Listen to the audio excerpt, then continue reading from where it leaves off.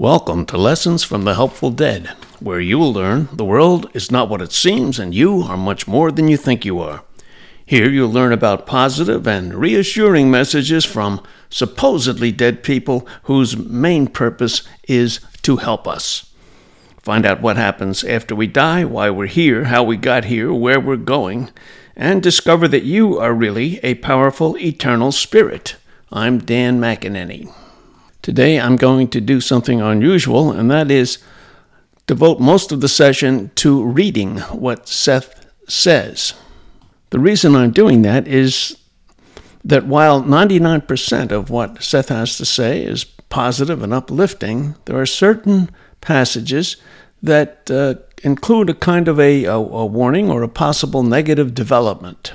And the one that Seth talks about here is something I have trouble, frankly, in envisioning for the future. I'm not sure really what he means specifically about what might develop. And after I read these passages, if any of you have some ideas, I'd welcome your emailing me at dantmca, DANTMCA, @gmail.com. These comments, mind you, were made 50 years ago in terms of our Earth years. I also have no idea of what kind of time frame that Seth, quote, had in mind. Was it decades, centuries? I don't know. So I'll start by reading a page where he introduces the subject, where he talks about our concepts of God. So here it is. The concepts of God that you have gone hand in hand with the development of your consciousness. The ego, emerging, needed to feel its dominance and control, and so it imagined a dominant God apart from nature. Often nations acted as group egos, each with its own God picturing, its own concepts of power. Whenever a tribe or a group or a nation decided to embark upon a war, it always used the concept of its God to lead it on. And of course, here in other episodes, I've discussed how the God concept that the Jews used, Yahweh, how that became our God over the centuries. Here's more of Seth. The God concept then was an aid, and an important one, to man's emerging ego. To develop its sense of specialization, the ego forgot the great cooperative venture of the earth. If a hunter literally knows his relationship with an animal, he cannot kill it. On deeper levels, both animal and man understand the connections. Biologically, the man knows he has come from the earth. Some of his cells have been the cells of animals, and the animal knows he will look out through a man's eyes. The earth venture is cooperative. The slain beast is tomorrow's hunter. In terms of ego consciousness, however, there were stages of growth, and the God concepts that spoke of oneness with nature were not those that served the ego's purposes in the line of development as you understand it. That, of course, implies that there were other lines of development, lines where oneness with nature would serve our purposes. Anyway, here we go, more of Seth. For a while, such techniques worked. Always, however, there was the undeniable inner self in the background, man's dreams, his biological and spiritual integrity, and these in one way or another were always before him. In your probability, you did allow the inner self some freedom. Therefore, the so-called egotistical consciousness was not given complete sway. It remained flexible enough so that even hidden in its God concepts, there were symbols of greater reality. Your system deals with physical manipulability, again, and the translation of creativity into physical form. An exterior separation had to occur for a while, in which consciousness forgot, egotistically speaking, that it was a part of nature, and pretended to be a part. It was known, however, and unconsciously written in the cells and mind and heart, that this procedure would only go so far. When man's consciousness was sure of itself, it would not need to be so narrowly focused. Then, the true flowering of humanity's consciousness could begin. Then the ego could expand and become aware of realities it had, quote, earlier ignored. All right, so that's the introduction to the material. I'm now going to read the material that concerns me and which I'm having trouble visualizing and understanding. Again, now, it was 50 of our Earth years ago that he was sharing this information. It is, here it goes. You have put yourselves in a position where your consciousness must now become aware of the probable pasts and probable futures in order to form for yourselves a sane, fulfilling, and creative present. Ego consciousness must now be familiarized with its roots, or it will turn into something else.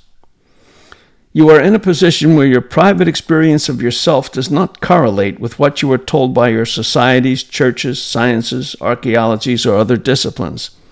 Man's, quote, unconscious knowledge is becoming more and more consciously apparent. This will be done either, it's an either-or thing, this will be done either under and with the direction of an enlightened and expanding egotistical awareness that can organize the heretofore neglected knowledge, or it will be done at the expense of the reasoning intellect, leading to a rebirth of superstition, chaos, and the unnecessary war between reason and intuitive behavior. When, at this point now of mankind's development, his emerging unconscious knowledge is denied by his institutions, then it will rise up. That means it being the unconscious. It will rise up despite those institutions and annihilate them. That's strong language. Cult after cult will emerge, each unrestrained by the use of reason, because reason will have denied the existence of rampant, unconscious knowledge, disorganized and feeling only its own ancient force. Now, as I say, I have difficulty here envisioning just what kind of cults might arise. Today, it seems we have a climate cult where people say, unless you obey what we command and do what we say and change your ways, the earth will end. So give us power or we will punish you. That seems to me to be a cult of sorts, but I really don't think that's what Seth had in mind. There's also the cult of the World Economic Forum, a small group of sophisticated, wealthy, elite people who presume to be able to direct the rest of us in terms of what we should do, say, and think. But again, that's more political and power-related, and I don't think it relates that much to the unconscious.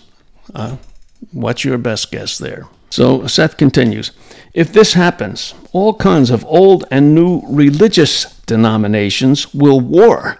So now we've got a war between religions. Okay? And all kinds of ideologies surface. Well, perhaps in Iran, the Ayatollah, that might be something.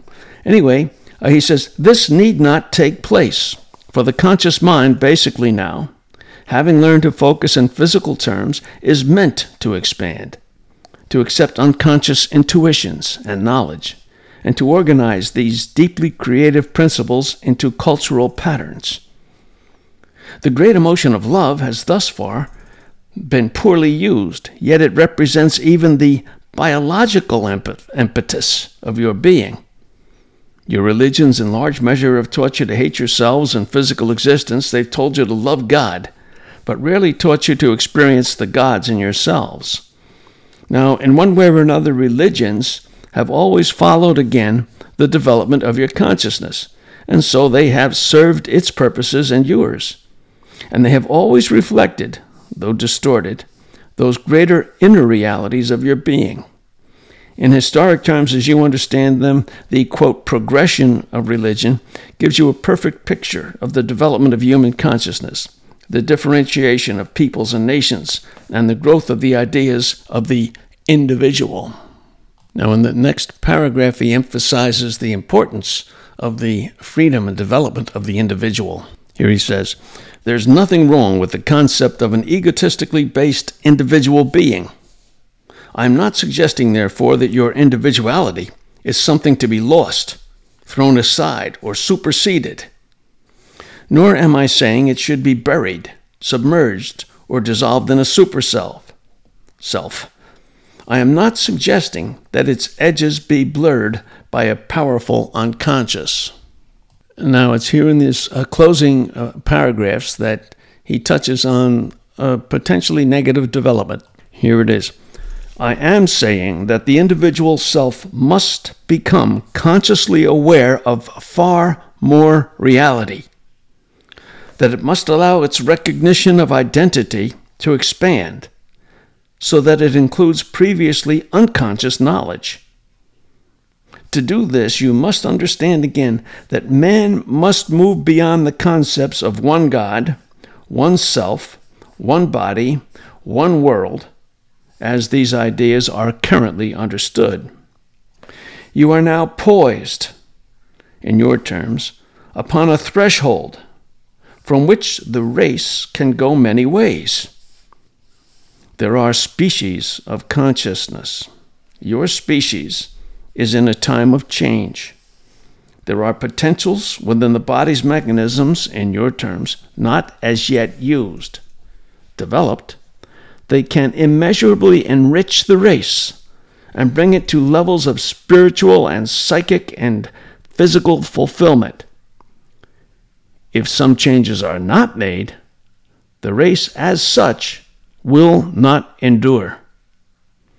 This does not mean that you will not endure, or that in another probability the race will not, but that in your terms of historical sequence, the race will not endure. Now, as you know from previous discussions, we are all powerful eternal spirits, and we are not dependent for our existence or identity upon form, although by choosing to enter the human time-space illusion, we do accept its rules and do identify to one extent or another with physical form. So my problem here is I'm having trouble envisioning, with greater recognition of the unconscious or the inner self, with greater recognition of that, what, on the negative side, what would be the religious denominations that might war one against the other? What would be their beliefs? I don't really have any idea. So if anyone else has ideas they think would be helpful or pertinent, I'd like to hear them. Again, you could email me at Dan T. McKay, DANTMCA @gmail.com. Once again, I'm Dan McEnany, bringing you lessons from the Helpful Dead.